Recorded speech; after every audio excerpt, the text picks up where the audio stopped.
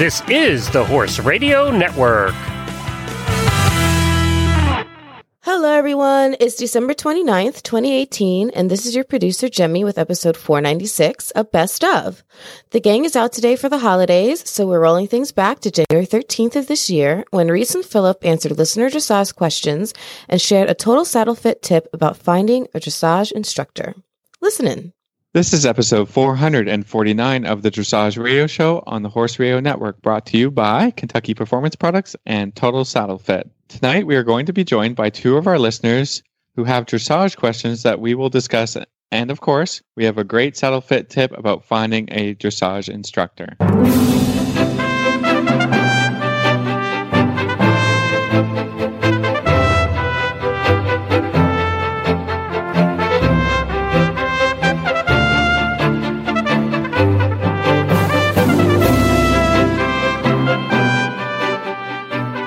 This is Reese Koffler-Stanfield from Georgetown, Kentucky. And this is Philip Parks from Rockwood, Ontario, and you're listening to the Dressage Radio Show. With our producer, Jen, we've got on today. We've had a whole slew of producers lately. I know. We've had everybody. I love it. Yeah.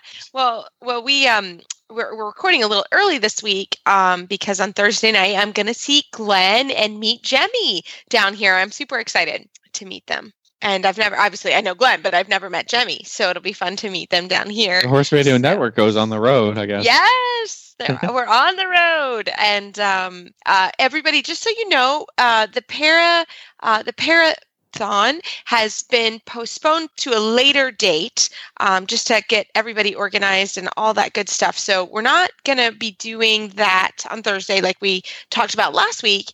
So kind of keep your ears and eyes and ears open for more information. But I still get to hang out with Glenn. So I'm looking forward to that this week. So that's what's going on from here. Phil, how are you doing up there? Doing all right. The deep cold is seemed to have subsided. So I rode all my horses today, and that was pretty awesome. Yeah, they're doing good. They're I think they're happy to do a little work. They get used to their little routine, and I think they're not so pleased when the routine gets broken. So I think that was good. We're working on a few things. Just trying to stay warm. What's going on in Florida?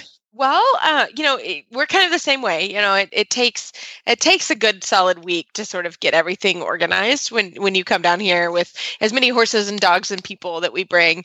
But I think the last 2 days we've kind of been in the swing of things. Today we had a lot of rain, which I'm not complaining, but the arena sometimes floods here. Yeah. So you got to get a little creative, but we got everybody worked today, which was good. And I mean, I'm not going to tell you the temperature because you'll be mad, but it was good. And we're just now kind of, there's a CDI this week. So it's the first one. So it'll be fun to see sort of all the horses.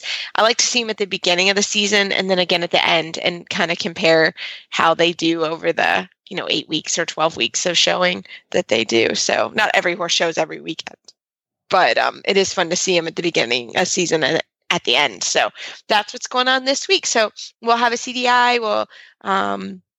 We'll be able to get back with you with some info on that. So looking forward to it. But we have our listener question show, which we always really, really like the show. So I hope everybody enjoys. And again, we're trying to do it once a month.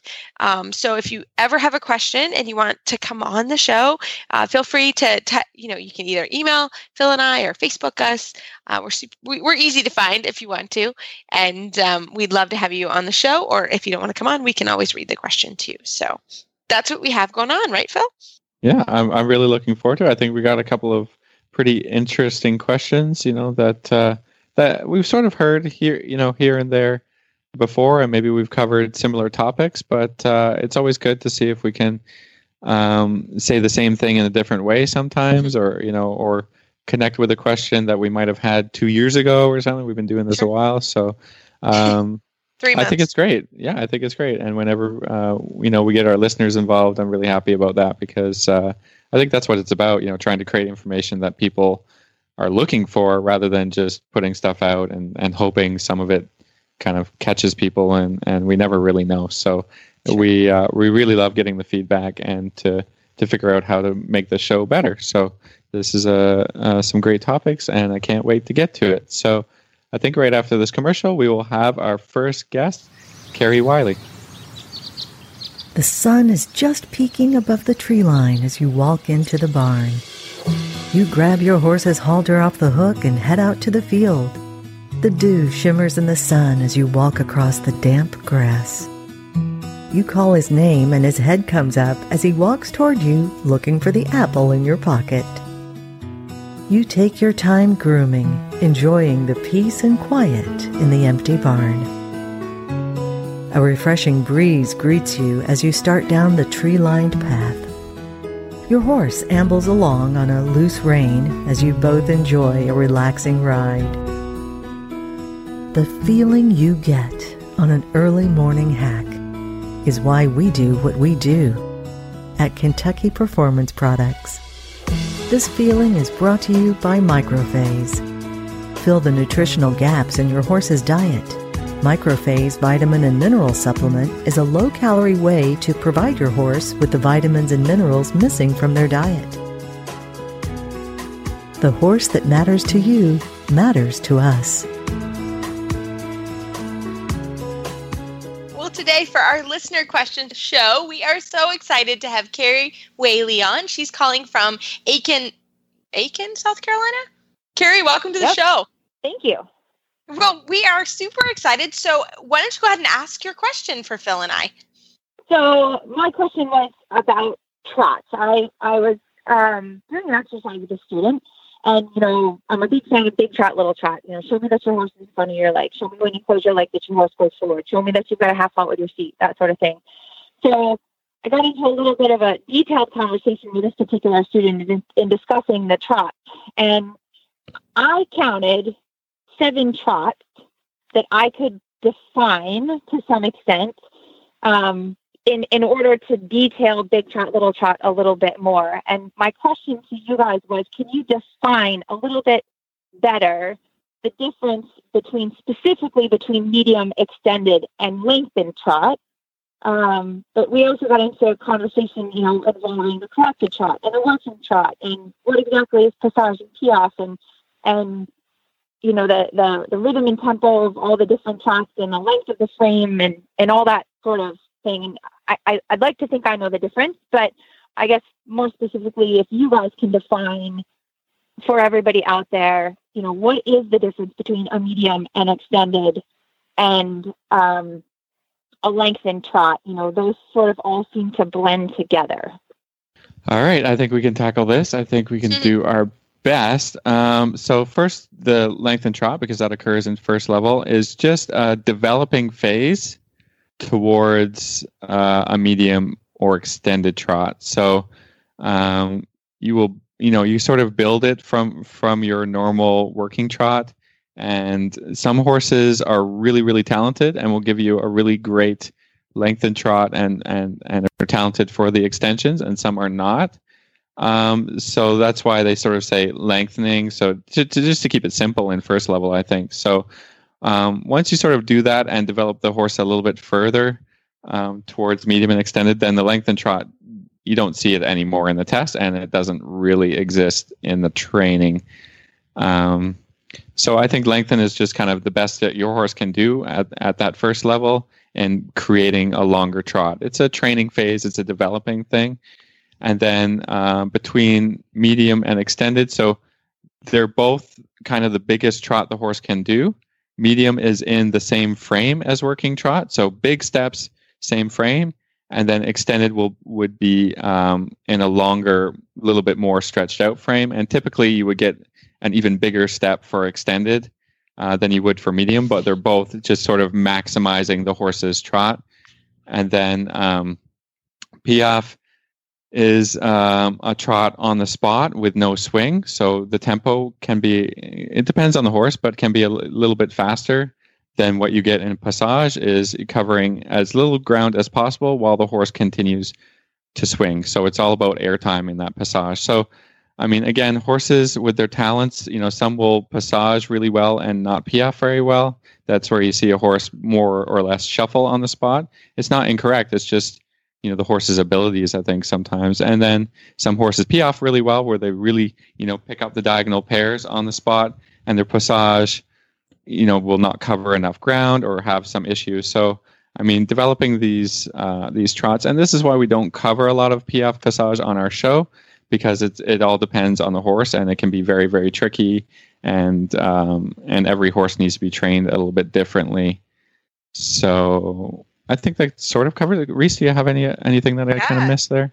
No, I think that was actually a pretty good explanation on all of them. And I think as you ride and as your horse's level gets more and more cultured, if you want to say, or more advanced, sort of the ability to play within that range is incredibly important. And I think that's probably, what you were chatting with your student was, as you develop your trots and your ability to have, you start with the lengthening, and sometimes the lengthening starts with running and shuffling, shuffling and running, and then their horse gets a little bit stronger and they're able to carry themselves a little bit more, and that will develop into the medium trots and then into the extended trot. And as you're kind of giving the horse's culture, like I like to say, or just education, learning for them to be rounder and to be more through, and to all of these play into what will eventually become your piaffe and passage. And like Phil said, we don't cover a ton of it because, it's something that is a good thing to talk about and to learn, but can sometimes be misinterpreted. But, like Phil and I will play with piaffe with youngsters. It's just piaffe is just getting the horse to be quicker behind when you ask them to be a little bit quicker behind. And passage, sometimes we just teach them how to bounce and play within that trot. And sometimes that can improve sort of the collected trot. So I just think as you ride and train and do, all of your tempo changes and all of your transitions, working within that is kind of the fun of developing a horse's trot. And that's how you can develop a trot more than you can develop a canter. You can make a horse trot better by teaching them all those sort of different gears. So that's sort of. I think when I think about it and think about the question, there's not 7 defined trots. I don't think about it as just being, this is my extended trot, this is my medium trot, or, piaffe passage. I always think about putting the horse, using a dial to pick it up a little bit or dial it down a little bit. While I'm riding a test, in front of a judge, I might really, feel really good about my horse and really go for an extended trot, like, push for maximum. I've got good balance. I got good rhythm. But if the horse is a little tight and tense, I'm going to dial that back again, so that I don't just say, click into an extended. I just think, okay, I'm going to continue to ride every step to think harmony, balance, and then go for the expression and go for, that thing. So it's, and while I'm training day to day, I got to know that I can push for as much as I want, or just take it down a notch and be able to use the dial a little bit. So hopefully that kind of makes sense. Do you have any more questions about the trot or what we're talking about here? If we could clarify a little better there, Carrie? I think that all makes sense. I think the biggest reason I use that exercise, the big trot, little trot specifically exercise, and why we got into the conversation was more that there needs to be an understanding that a little trot or a collected trot isn't just a slower trot, that you need to keep the energy going. And to try to explain what, passage and piaffe, there's still a ton of energy. You're just not covering the ground. So, when I try to do the exercise with students and say, okay, show me a little trot. Don't cover as much ground, but you need to keep the same energy in the little trot. It's not just slowing the trot down, and the lengthening or the extension or the medium. It's not just running your horse across the ground. I think that's just something that a lot of people struggle to understand, and I try very hard to be as clear as I can when I'm explaining what I need, what I want, what I'm looking for, if that makes any sense. Yeah, and I think yes, and I think it is hard for people to understand, and I always try to explain it that it's, basically as the horse is connected and round, you're basically making sort of a wheel of energy, right? So as you increase activity, the energy has to recycle back quicker from the hind leg through the rider to the horses to the bit back around quicker. So, it's not running, right? Because running, the energy doesn't recycle back around. So, it is, and I try to explain it sort of like a piston of a car, right? That it gets quicker and it works faster, but it doesn't work. It doesn't make the horse run. So that's where you have to add in, yes, it's an extended canter, but the horse is still in contact. And that's where sort of the contact and the half halting has to also play into the understanding of what it is, right? Because, or a piaffe, right? The piaffe has a tremendous amount of energy, tremendous. It's just not it's not covering ground. While an extended canter also has a tremendous amount of energy, but it's covering the ground. Same with the extended trot. So it's actually, piaffe is basically theoretically not extended trot on the spot, but a very, very active trot on the spot, if that makes sense. So, it's all about sort of, the horse can only have so much energy, can only create so much. It's just how quickly are you getting it to recycle back to the hind leg to come back out again. So that's always helpful for me to think of it that way. But it is, it's just not always easy to sort of explain. No, it's hard, right? To make it clear to try to get people to understand. I had a trainer in the past that referred to the sort of slow trot exercises. Think of it as the poor man's passage. You keep the energy, and I always thought that was sort of a neat way to think about it. You try to keep the energy, but you're just not covering quite as much ground. But again, trying to explain, it's not running, it's not slowing down, it's keeping all of that energy. It's just putting it in a different form. Right. So, right. Yeah. Yeah. No, you're right. Absolutely. Shaping it. Yeah. Shaping your trots exactly. and always pushing, never pulling.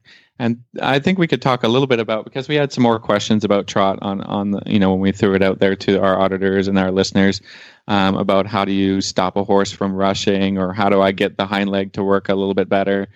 I think, by default, you should, always be pushing forward and then see what you can do from there. And so when you're trying to, make your first steps of lengthening, or you're trying to train your horse towards first level, you want to go to first level show, make sure you can push the horse, even if they get faster, and that they start to make more contact onto the bit. That is the most important piece of the puzzle, because if you just throw your hands forward and kick the horse forward, there's no increase of that bridge over the horse's back and to make the back rounder.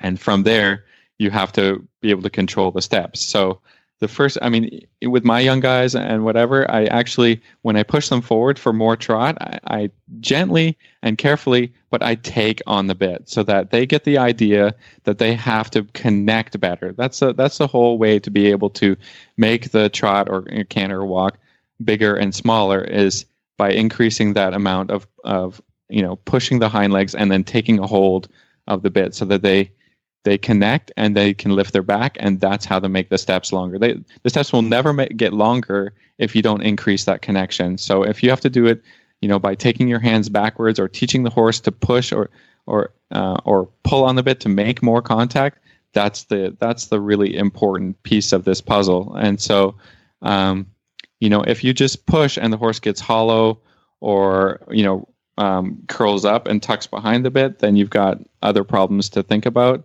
And then I sort of, if that's the problem, if they get behind the bit a little bit, I just keep pushing, and hopefully that will, the horse will learn what it means to make more contact and to push more energy through.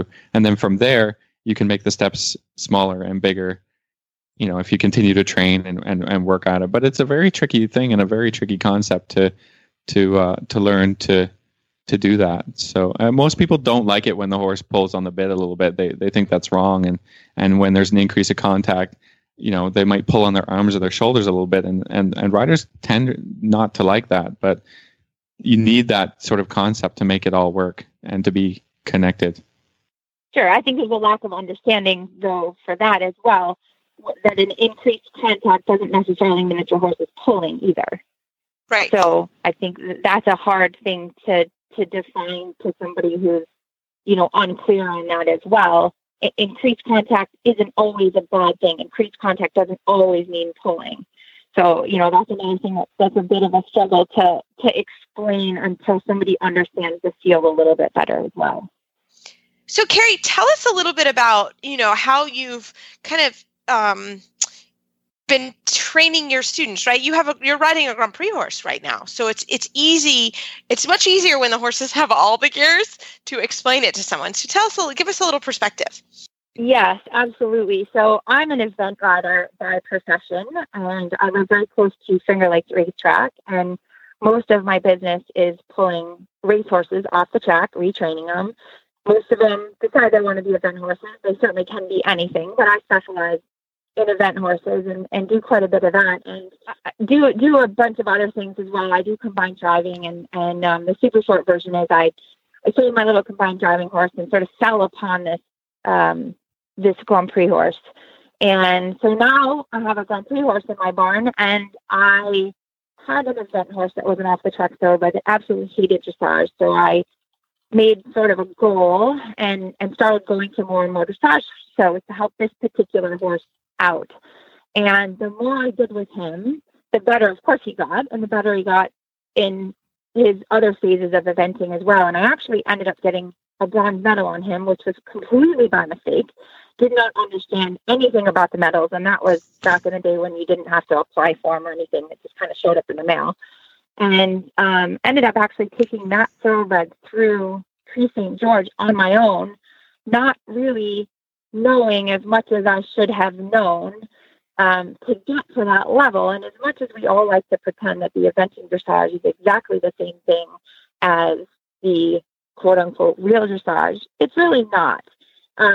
That's a whole other debate for another show. But anyway, so I fell upon this Grand Prix horse and started doing. So I had two Prix St. George horses at the same time. So when I got the Grand Prix horse, it started him at fourth just to sort of get to know him, and then moved him up to Prix St. George, and was doing him in a thoroughbred and a Prix St. George. And then it was remarkable to me how different the dressage horse was than the event horse. And again, that's a whole other debate. But what the Grand Prix horse taught me was so incredibly valuable for the event horses, and the technique and the refinement or the detail. I guess I'm not exactly sure what the right adjective is, but as far as the upper level dressage kept progressing. So now I've got my gold medal and I'm doing the Grand Prix on the Grand Prix horse, which is new to me. I've done 7 Grand Prix with him now. We just moved down to Aiken, so I'll keep going with Silva Martin down here, and James Savoy's been helping me quite a bit with him. And Michael Barrasone and his sister Susan Barrasone lives in my neighborhood, so she helps me quite a bit as well. But it's been very enlightening for my students to see me riding the Grand Prix horse and, practicing my passage and tee-off and having them being able to see the energy that's in the tee-off and say, okay, look at this. This is the epitome of flow trot, right? I'm trotting in place. I'm not covering any ground. So when I talk to you guys about doing the big trot, little trot exercise in your lessons, this is sort of as little trot as a little trot can get, but notice how much energy is in this trot. And I can take this tee-off and I can make this tee-off into an extended trot. And there's a phenomenal amount of energy in that extended trot too. So it's so enlightening for them to be able to see how you can keep the energy in that trot, cover no ground, cover a ton of ground, cover medium ground, do whatever you need to do in adjusting that trot. And it's so much nicer for me as an instructor to be able to say, okay, look, watch me sit on this horse, watch what I can change, watch how the energy doesn't change, but watch how I can cover more ground or cover less ground. And it's just so much easier to explain by showing them, giving them an example, than it is to stand on the ground in the middle of the arena and go, no, look, understand. You need to understand this and try to explain it. But for them to be able to see it is I'm a very visual learner, so I'm a very visual instructor. And I think for my students and to be able to see that has been really valuable. So I think that that's been really helpful to me, not only as an instructor, but as a rider, to be able to feel that, to be able to show it to my students, to be able to demonstrate it so they can get a little bit better of an understanding as to what I'm asking for when I say big trot, little trot, if that makes sense. Sure. No, that makes total sense. Oh, I love it. Well, Carrie, thanks so much for coming on the show. We're so glad that you're a listener, but also that you are helping and with us and figuring out some questions. So you're a trainer as well. So if people are in Aiken are looking for an eventing trainer or someone that also does dressage, how can they get in touch with you? I have a website, Whaley Farms, WEHLE.com, and a Facebook page, which is kept pretty well up to date. And we're down in Aiken for the winter. And it has finally gotten warm down here, and we are out of upstate New York, and there's no snow around, and it is phenomenal. So awesome. Yeah, I hear you, girl. And easy to find. So yeah, no worries there. So it's good. We're staying warm and keeping happy, and going to get all these horses cleaned up and clipped and out competing for the year and to start the season. So that'll be fun. Awesome. Well, thanks for coming on the show, and we look forward to keeping in touch with you. Super. Thanks for having me. Best wishes to everybody. Well, I really liked hearing from Carrie. That was a great question. You can tell, she's a trainer, so you get 3 trainers together, and it's just a fun conversation always. So we love doing that. So our next guest, she's going to tell us a little bit about her mare and some of the tricky things she's having going on right now.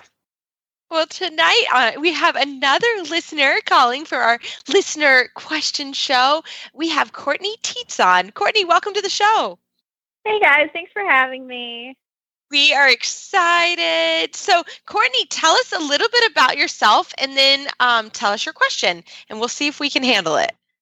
So I own like a retraining type program, and I was recently given a really nice warm blood mare.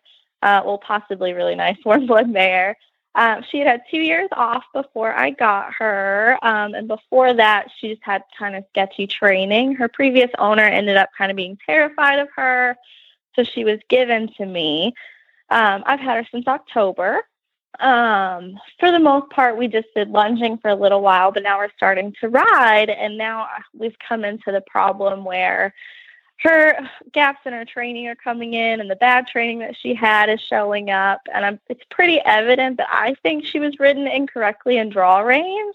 And while I've dealt with this before, she's just a little bit different. So I'm not sure how to deal with it. So a lot of the issue that we have is she will tuck her nose into her chest, of course. And the only way to slow her down, she doesn't listen to your seat, is to use more rein, which just makes her shove her nose more into her chest.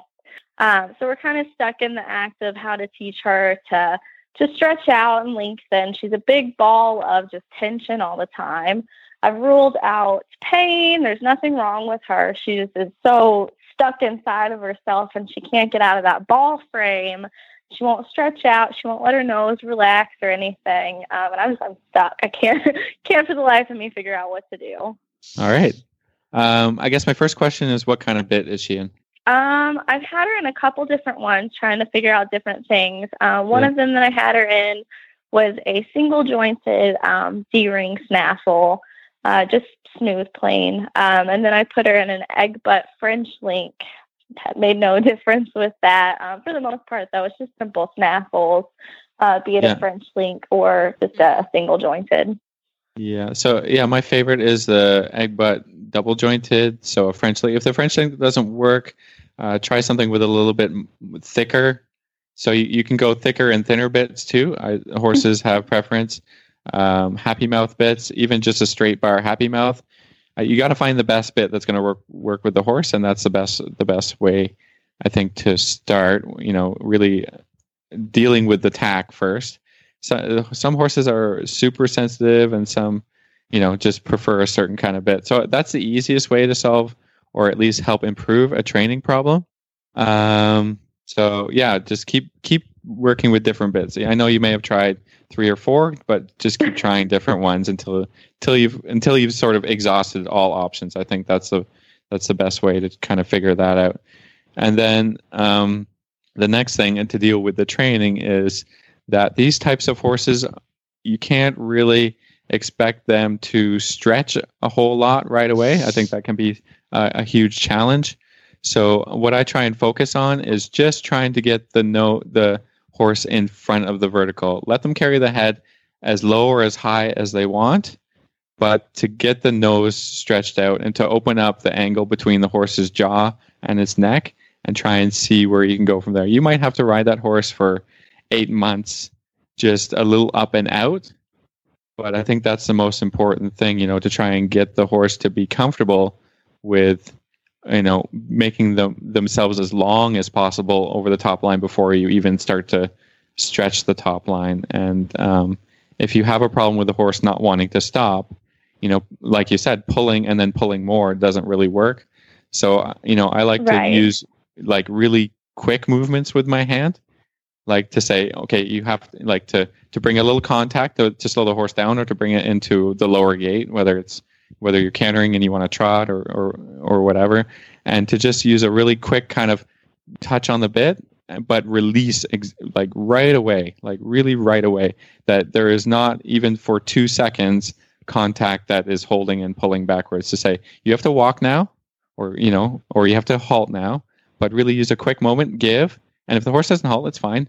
And do it again and give and do it again and give until the horse understands that they have to, when they feel a little bit of that contact, that they have to come to the lower gate as soon as possible. So you don't get into the trap of pulling and pulling more and then the horse coming behind the bit. So you really, I think it's about riding the horse out to the bit at all times and really just not allowing this horse ever to take its nose behind the vertical, no matter how high or low the head is. Reese, any thoughts on that? I know it's kind of tricky. Yeah, it's tricky, especially when you don't see it. But I think, Phil, your approach with the bit, I think you do have to find the right bit. I think that's important. And I just wanted to make a note, and it's maybe not popular on my end, but so many people use draw reins incorrectly, and I think draw reins have a bad rap because of that. But draw reins themselves, actually in German, they translate to being called helping reins. So there are good applications for draw reins if you know how to use them properly. So I like to throw that out there because I think so many people think draw reins are the worst thing on the planet. They're not, but they don't need to be used for connection, right? Draw reins can be used if you're having trouble like teaching a horse a flying change and they're throwing their head and they're running. There's certain things that I just wanted to say that because I think they have a bad rap a little bit. But in your case, again, they're being used for connection, right? And that's a bad thing. That's not something that they should be used for. So that may be an unpopular statement, but I do want to say that. So a couple things with your horse. I totally agree with Philip. Like, contact should in some ways be taken out of the conversation. And, whenever I get a problem or I see something that happens, I go back to what are the basics? All right. So if you go back to your scale of training, you've got rhythm with energy and tempo, and relaxation with elasticity and suppleness before contact on the scale of training or pyramid of training that we use. So I would say first go back and, can you trot in rhythm? Not with contact, but can you trot in rhythm? Can you do bending lines without necessarily getting the horse on the bit per se, but just that the horse learns, again, that there's a connection from the hind leg to the bit, if that makes sense, and that the horse learns to seek the contact. So those would be, sort of the exercises just from a high level. And again, I think with a horse that has that sort of baggage, if you want to say it that way, that they're too round up front, the last thing you want to do is be pulling on the reins. So that's kind of a, right. And saying, oh, you have to be into a contact. For me, I would really want that horse to learn how to seek the contact and do it that way. So I hope that makes sense. And certainly without seeing it, sure. that would be what I would do. But I do really like the maybe you need to find a little bit of a softer bit that horse is a little bit more comfortable with as well. Yeah, I have a plethora of bits, so I'll definitely be trying many more. Well, yeah, I mean, sometimes you think like, oh, this bit wouldn't work, and then all of a sudden it works. Like, it doesn't always it isn't logical, and sometimes it doesn't make sense. So that's why I just keep trying different things. And again, I like that Reese said, like, it doesn't matter if the horse is quote unquote on the bit right now. He just needs to be relaxed, then lots of sugar treats and stuff, because it sounds like this horse is not very trusting at all. There's no relationship or partnership going on. So you have to spend, I usually tell people, a year just creating a partnership before you can do any dressage. So let the horse be a little, if it wants to be really above the bit, let it be above the bit, and just, just try and release with your hands. And it has to move right to the bit, it has to go. Has to go. Yeah. I think the go is not a problem with this one, maybe, but probably the stop. Go is not a problem. Yeah. So stopping is the problem. Stop is the problem. Yeah. So it's about trust. It's about relaxation.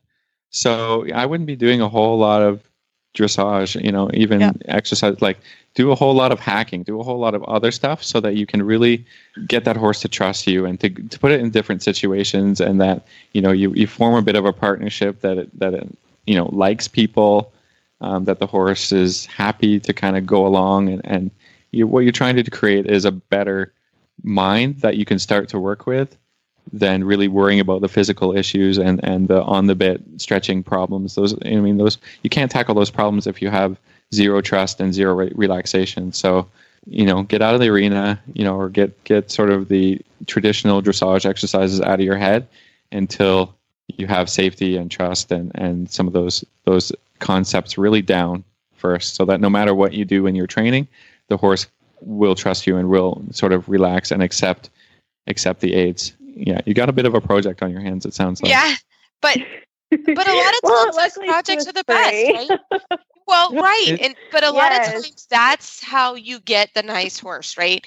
That because after the time and getting the horse, once you have a horse like that trusts you, truly, those are going to be your best horses, I think, at the end of the day. If you can sort of figure it out, which means you got to try a lot of stuff, but if you can figure it out, I bet you at the end of a year, you're going to call us back and say, I have a phenomenal horse in my hands. Yeah, we're going to check in on this one, I think. I hope so. Yes, we want to check in with you. It's very interesting, for sure. That's awesome. Well, we look forward to it. Keep us in the loop. Let us know how it goes, because I'm sure everyone's going to want an update in a couple months. So keep us in the loop, and we wish you all the best. And thanks for calling in, guys. Thank you guys so much.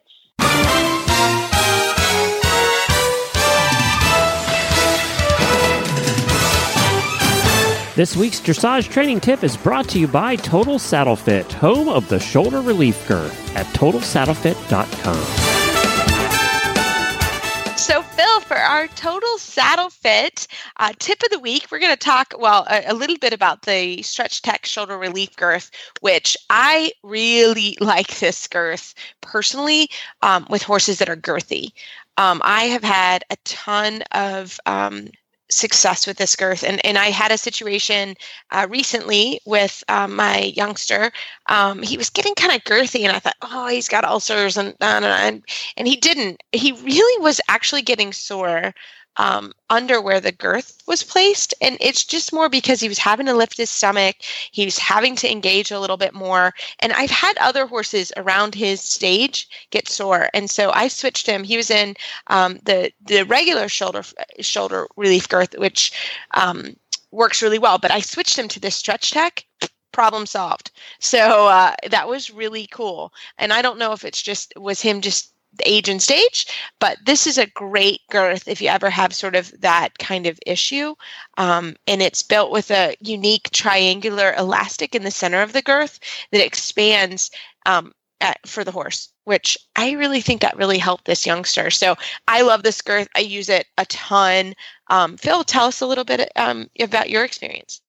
Well, I just think like you see a lot of girths with elastic on each end. I think that's the traditional way of doing it. But I think with the elastic through the middle, and it's if you look on the photos, you can see that the girth is allowed to expand around the horse's chest, sort of sternum area. And I think that works a lot better than having the girth elastic points up where you kind of do it up, because where you do it up, that makes it easier for the rider to kind of crank that girth real tight. But that again, you end up with maybe a girth that's very restrictive through the chest for the breathing, and then that doesn't really, your girth is easy to do up, but it doesn't really help the horse to breathe better, to expand. And I see a lot of horses. I go into barns and I'm teaching lessons, and I see the horses, kind of putting the ears back and a little bit biting towards the rider. I think this girth can solve that problem. Like if your horse is showing any discomfort whatsoever, this girth is worth a try, right? If you're thinking your horse is going to be ridden 5 days a week or so, that every day, then they have to wear this tack. I think if you can make them more comfortable, do it, right? Because, and these products are not on the high end of expensive, so I think your horse could thank you. And your riding could go better, and they could be, less cranky, to tack up. So I think that's worth doing, and just try it out. Yep, I love it. Well, Phil, we've got another listener question for our Total Saddle Fit tip of the week. Tell us a little bit. What's the question? Well, I think the question is pretty simple. I think one of our listeners has asked, what should she or he be looking for in a beginner type dressage instructor? How to find a good instructor. What are some things that you think that someone should be looking for? Yeah, I think this is a really good question. I think because a lot of it is dependent on the area that you live in. And it's hard sometimes, if there's really one or two choices, it's difficult. But the one thing I would say is when you're looking for an instructor, and I'm not sure about Canada, but in the US, we do have the instructor certification program. So you can look on the USDF website, and that is a great place to start for a dressage instructor. Not all trainers are certified, but it is a really good place to start, and it means that the instructor has gone through the training that's necessary to become certified. So that would be the first thing I would do. The second thing I would do is, obviously look at your local group member organization and see what trainers are there, and talk to a bunch of people in the area about who they are. Some other resources, Pony Club has also a program that certifies facilities and instructors. I think that's a good way to go if you don't know and you're moving to an area. Is there a pony club in the area? I also think, there are other certifications sort of worldwide. The British Horse Society certification is a very good certification. It's difficult to pass it. So that would be the first thing I would do always if you're moving or looking for another instructor. See if they have, what credentials they have to be teaching. I think that's important. Not always, not everybody is certified or has those credentials, or they don't need them, or however, but I think that's a place to start. So that would be the first thing I would do. And then, in your area, go hook up with, I always say the tack shop owner. They always know, who's around and what's going on. Yeah, exactly. Who's got good reputation. Who doesn't. And you want to look for the reputation for good quality. And I think it's important, especially with youngsters, that you find somebody with a good reputation. That's important. And I say the USDF certification because we do also have to get some other training. We have to take the Safe Sport program, which is through the U.S. Olympic Committee, I think. With all instructors have to take that. So there's some other things that you are doing and extra training. So that would be where I would start. Phil, do you have anything to add to that? I think that's a great tip. And I think we've said this before, but just because someone is a great instructor doesn't mean they're a great instructor for you. So, I mean, the best, if you're just starting out in the sport, just, hook up with a trainer, try them out, try out 3 different trainers, figure out what works for your price point. and then, make a decision later. I think it's okay. Like, I never have a problem if any one of my students wants to be taught by someone else, or, I never have a problem with that. So I think it's good to be getting different perspectives, and even going to an eventing trainer. I mean, there's no problem. All the basics are pretty much the same. So it's not that you need, if you want to try dressage, to need a dressage specific only instructor. I mean, lots of people do a wonderful job of teaching basic riding skills and going through the process of learning how to ride and learning how to ride correctly. So I think that's all the tips that I can think about at this moment. Yeah, me too. Well, everybody, we hope you enjoyed our tip show this week. Everyone people have been asking for it. And again, if you have questions you want Phil and I to answer, we will always try. And if we don't know the answer, we will find somebody that does. So as always, you can find our show notes and links to today's guest on our website, dressageradio.com. Like us on Facebook, just search Dressage Radio Show. Follow us on Twitter @Horse Radio. My website is maplecrestfarmky.com, and my email is reese@horseradionetwork.com. I think the best way to find me is on Facebook, or my email is philip@horseradionetwork.com. I'd like to thank our sponsors this week for allowing us to put on a show. And don't forget to check out all the other shows on the Horse Radio Network at horseradionetwork.com. Everybody, keep your heels down and your shoulders back, and we'll talk to you next week.